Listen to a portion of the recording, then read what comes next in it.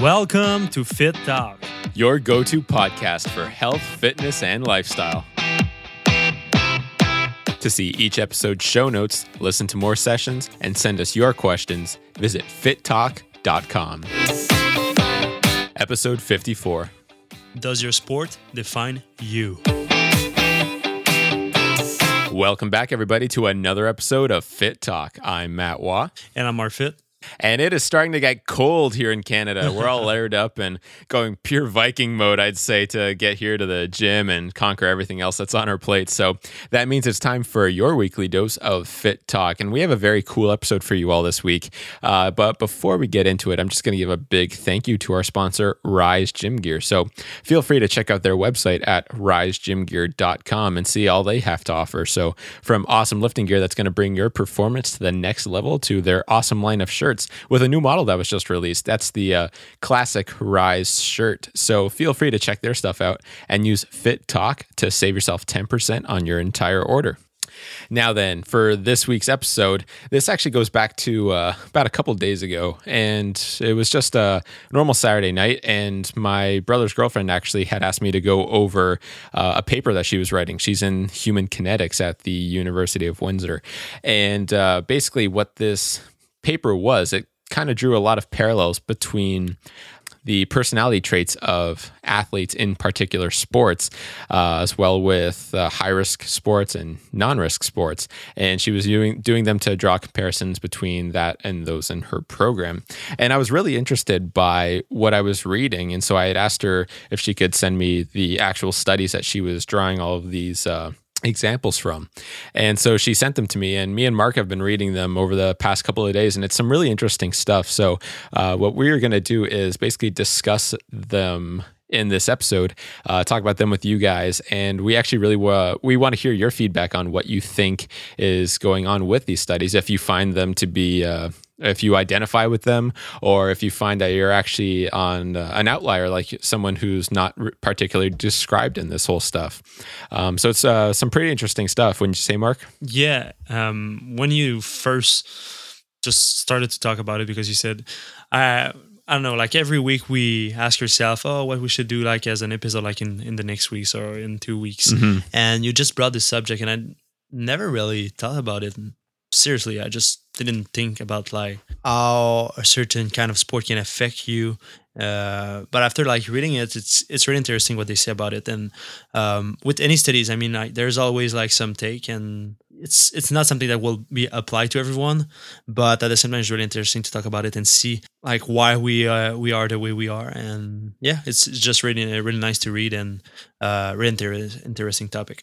Exactly right. I completely agree, because like you said, it's not really something that you would ever consciously think about.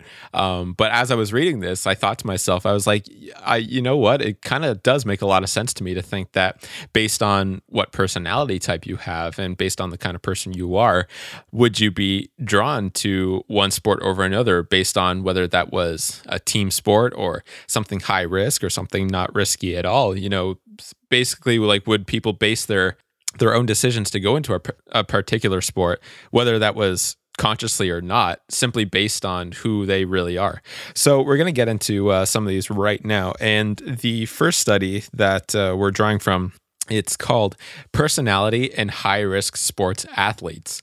And so by personality traits, that really just means a consistent pattern of thinking, feeling, and acting that differs between people themselves. So it's basically all the stuff that really makes us unique from person to person. And so the kind of sports that you can imagine in this case, high-risk sports, these are also just going to be your extreme or adrenaline-driven sports, you know. So that's going to include things like mountain climbing, whitewater kayaking, ski jumping, skydiving, paragliding, downhill mountain bike riding, freestyle, snowboarding, motocross. Basically, you get the picture. It's going to be any sport where you, and they defined it in this, and it seems kind of crazy when you think about it, but it's any sport where one has to accept a possibility of severe injury or death as an inherent part of the activity. And that's pretty crazy just when you kind of lay it out black and white like that, right? Like you're actually just performing a sport to get that adrenaline rush where you could really hurt yourself or even end up dead as a result of it just to get that rush of adrenaline. It's pretty crazy. Yeah, and I remember, I don't know where I listened to that, but there's I think it's about like the flow, and just to explain what is the flow, it's when you're in an intense activity or you're focused on one thing. When there's always like moment when you work on something, you feel that you're in the zone, you're on fire, and it's called in the flow, and you can read about the flow on internet. Just type that on Google and you will have thousands and thousands. Yeah, it's a psychology term, right? Yeah. And basically, they were telling that people who do like high risk sport like that, or like they do some crazy stuff. I don't know. They do snowboard in crazy mountain, and they just do crazy drop of like 100 feet, in the snow, that kind of stuff. And you can die like by doing it. They are more able to control the flow, to be in that state of mind, to be focused, because if they miss their shot, they die, or they just broke themselves, So it's kind of crazy, the relationship that we can find about like being able to always be at peak performance and be able to control it, because it's really hard to control like the flow. There's some type of environment that you can put yourself in to be sure that you're focused, but at the same time, like to control like our peak performance when we are in the flow states, that's really crazy. So when I read like the studies and all that stuff, I was just amazed by how like high-risk sport athletes were able like to get in the zone and basically just increase their performance in anything that they are doing. It's really crazy actually to think about, because these are, like you said, the individuals where it's what they're doing completely depends on their ability to be focused and skillfully maneuver what it is they're doing. Like, for example, a snowboarder or downhill skier or something like that, with one wrong step or one wrong move or something, you can easily just ruin your entire life, like in the blink of an eye. So you have to be in such laser focused, in such a laser focused state of mind to make sure that you're really conquering whatever the task is at hand. And so, it's controlling your entire body without thinking, because when you're in the flow states, you don't think about like moving your left arms, you don't think about anything. It's just do like it. You have a rush of adrenaline and everything's going like that's because you don't. I don't know if like when you have like a rush of adrenaline and you sprint or you do something, or everything is like slow motion around you, you can see everything, but everything goes so fast, but at the same time you're kind of you're very aware of everything as it's going on. That's crazy. That's the best states that you can be in. It's so true. And awesome feeling. You guys probably have heard like Mark and I mention it, whether like we tweeted or something like in the flow or on a post or something like that. But it's definitely something we always try to think about when we're working on something. If we're working on a project or something, the goal is to always be able to just get completely sucked into what it is we're doing, so we can give it more than 100% of our attention and really just make sure that it turns into something really awesome and really cool. Really great. Always just making sure it's as polished as possible. There are some tasks that help you to be in the flow. Like, for example, when I edit a video or when people edit like a song or something, you really have like to be focused on what you're doing. And every single time I'm editing a video, I don't see like the time passing. It's just crazy. Like it's just goes by and boom, the video is done. Then I put it on YouTube and see the reaction. And yeah, that's kind of another rush, but I'm in flow states every time that I'm editing a video, every single time. It's so true, and the same goes for me. Like whenever we are done recording the podcast, and it's time to go through it and make sure the sound is all checked up and everything like that we have to do in order to produce it for everyone before we release it. It's the same thing. As soon as that ends up happening, you're just right into the middle of the task. And there's a bunch of stuff that we've done in order to help us really get there. Like I remember. When you showed me that one playlist for the melodic dubstep playlist, like one of my favorite things in the world to do, turn the lights off in the room, get that music blaring, and I'm just in the zone of whatever it is I'm doing, whether it's just answering emails or just writing something or, whatever. It really helps to do that. And, everyone's got to really find, I guess, whatever technique works for them or what process works for them. But everyone who feels the flow is going to know what it is when they're in it. Just that feeling of being like, I'm on fire right now, and you're just getting stuff done. It's really the best feeling. So yeah, and in Irish sport, it's even like higher than that. Like their flow state is just crazy, and usually like people do. Like I don't know, skateboard, snowboard, but and they do like crazy tricks. It can be hard for them because it's kind of a drug, So they need like huge rush of adrenaline like that to feel alive, So that's why they are usually addicted to their sport and try new stuff and always try to do something better or more dangerous. I can completely get that. And like we were saying, in terms of the study that we were mentioning, guys, this goes directly with what we just mentioned about the flow, because high-risk sports athletes are more emotionally stable, it would seem, than non-risk sports athletes, and more stable than non-athletes, of course. So emotionally stable, being able to handle all sorts of different stresses and outside factors in terms of whatever they're doing. They have to be able to keep themselves very calm and collected and under control in order to be able to get through their sport and that activity, be able to do it effectively and skillfully and safely, and be able to get out on the other side of it. Yeah, exactly.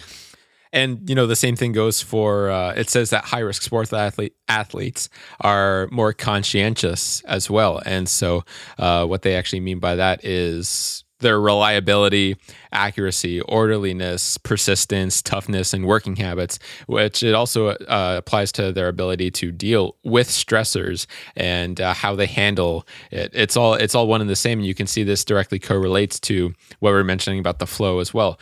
The kind of skill and the kind of mindset that goes into people who perform these kinds of sports, it's absolutely crazy to think about. The mental capacity for them and the focus that they have to be able to achieve these things. It's absolutely mind-blowing. And so this all kind of adds up to what we were saying before on personality traits. It would seem that these kind of athletes are more extroverted.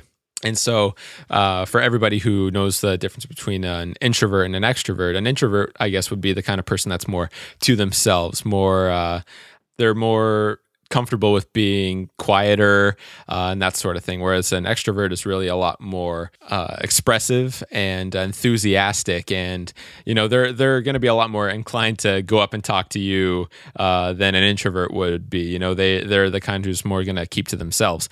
And so I was really interested by all of this because thinking about it, I thought about my chosen sport as well, which is the same for many of you, just fitness and bodybuilding, that sort of thing, generally lifting weights.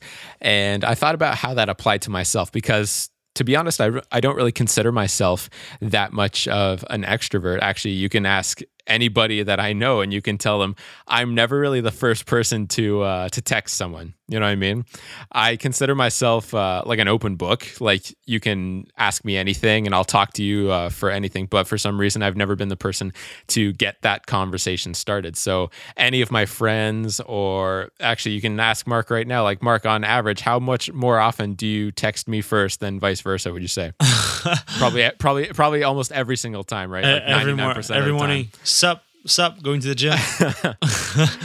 That's exactly right. So I thought about that too, and I was like, that really does kind of apply to me, and I thought that to be funny. So that was kind of the idea behind this episode. Is not only did I want to know how Mark feels about this and how he feels that this applies to him, and I wanted to know from all of you as well. So with that being said, Mark, I said that this kind of does apply to me in terms of our chosen sport and my personality trait. So how do you feel about that? Do you think that applies to you as well?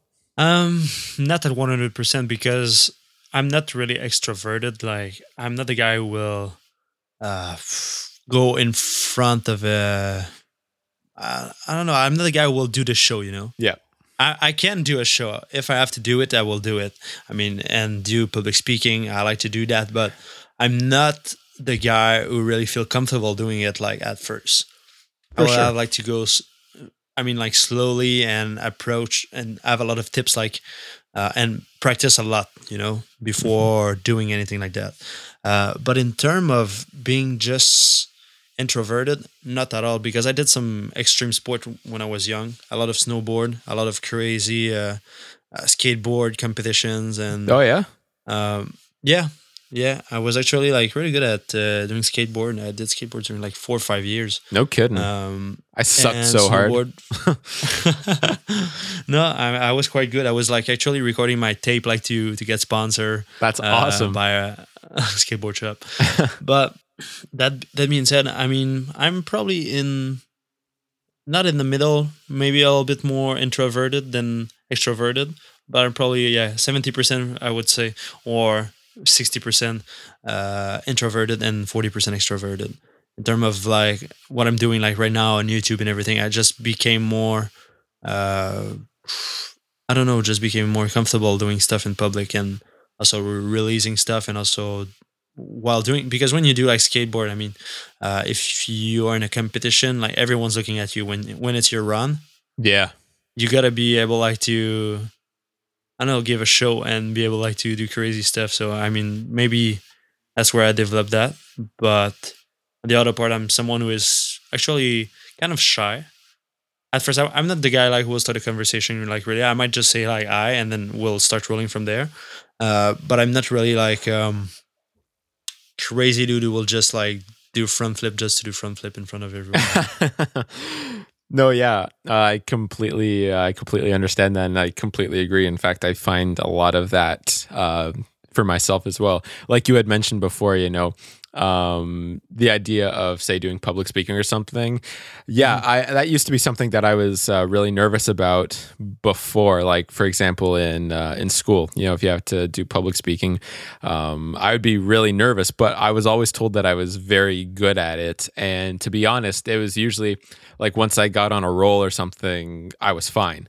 I guess it was maybe just the idea of going up there and thinking about it for a few minutes. Like I used to shake and I would sweat and I was just really uncomfortable. But every single time it always went really well. And so that's something that I think about now. And it's like for public speaking in the future, it's something that I would be very interested in doing.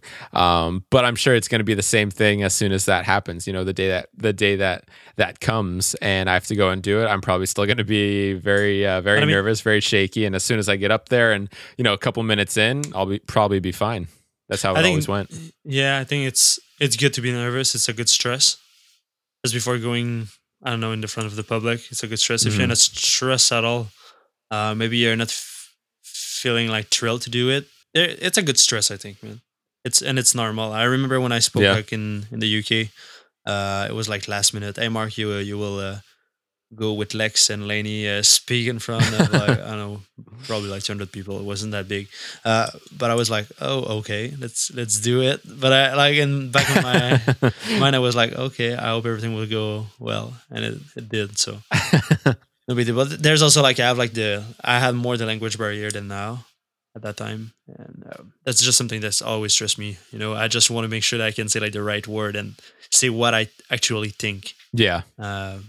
But I mean, if it was in French, I don't think I would be like so stressed out.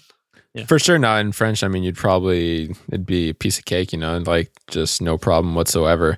But even still, like you said, with all the practice that you've gotten, whether it's from YouTube videos or creating the videos on the member section, especially particularly vlogging, where you're actually just straight up talking into a camera and kind of going off the top of your head, it all kind of adds up to more practice, and it's just going to be something that's going to podcasting as well 100%. I mean, what is it? We're literally just sitting here talking. So with 54 episodes in, that's quite a lot of time that we've garnered, especially for you. So it's all added up and just made things easier. And I mean, without a doubt, you've progressed since then. So yeah, and I will get better too. Exactly right. I know you've mentioned before about how you've wanted to maybe like drop your accent eventually.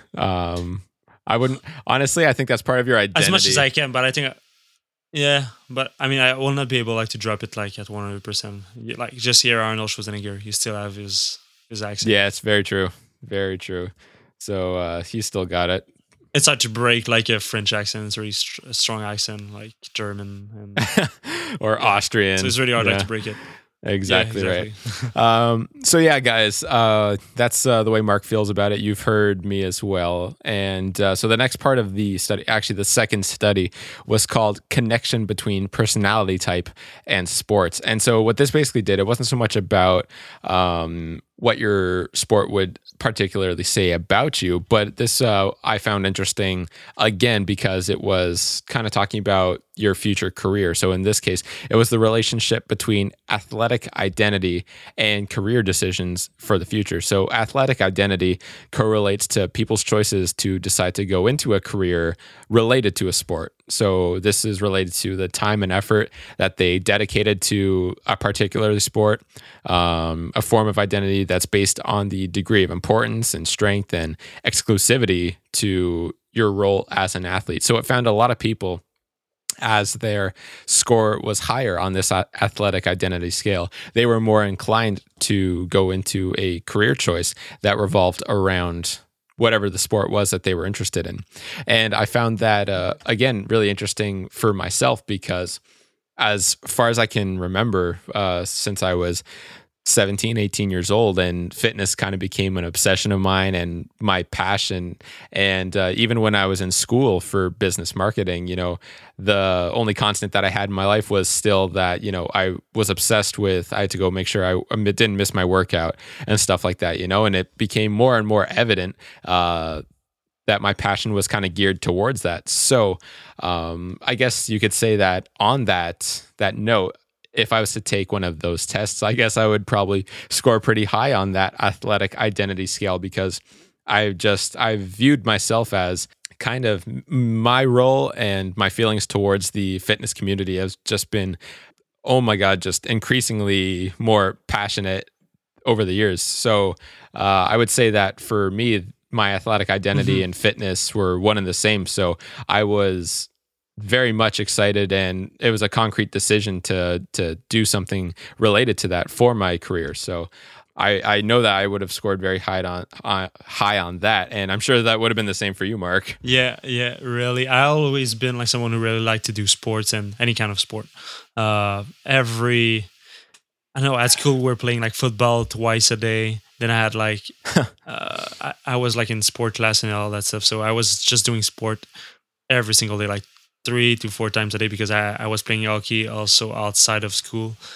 So I don't know. Yeah, for sure. But I think it's just because like people develop skills while doing a certain something that they love, and then they think that they can teach it to others and just share what they have learned in the process of becoming better at their sport. So I would say that might be like take a big place in their decision of career or in what they want to do in life.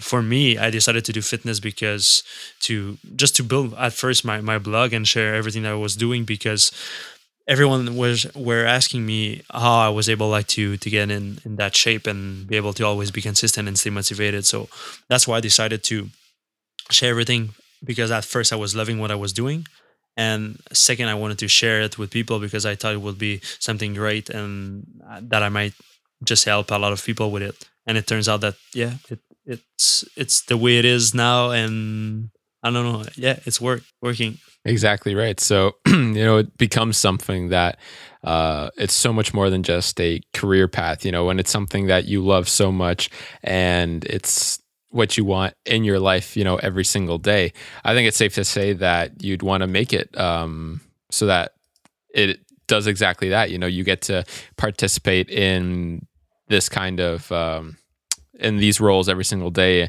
and not only are able to make a living off of it, but at the same time make sure that you're doing what's going to make you happy and fulfilled at the same time. So that's something that makes me curious about. Of course, like I said, I wanted to know how that went for you.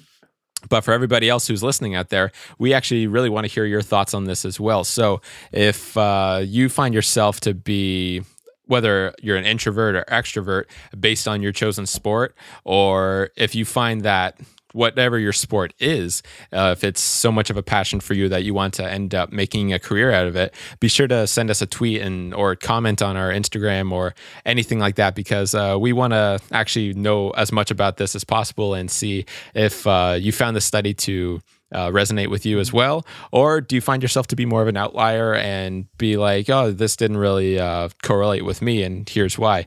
Whatever that is, just be sure to send us a shout at that. And for me, that'd be at Matthew Waugh. With Mark, it's at Mark_fit.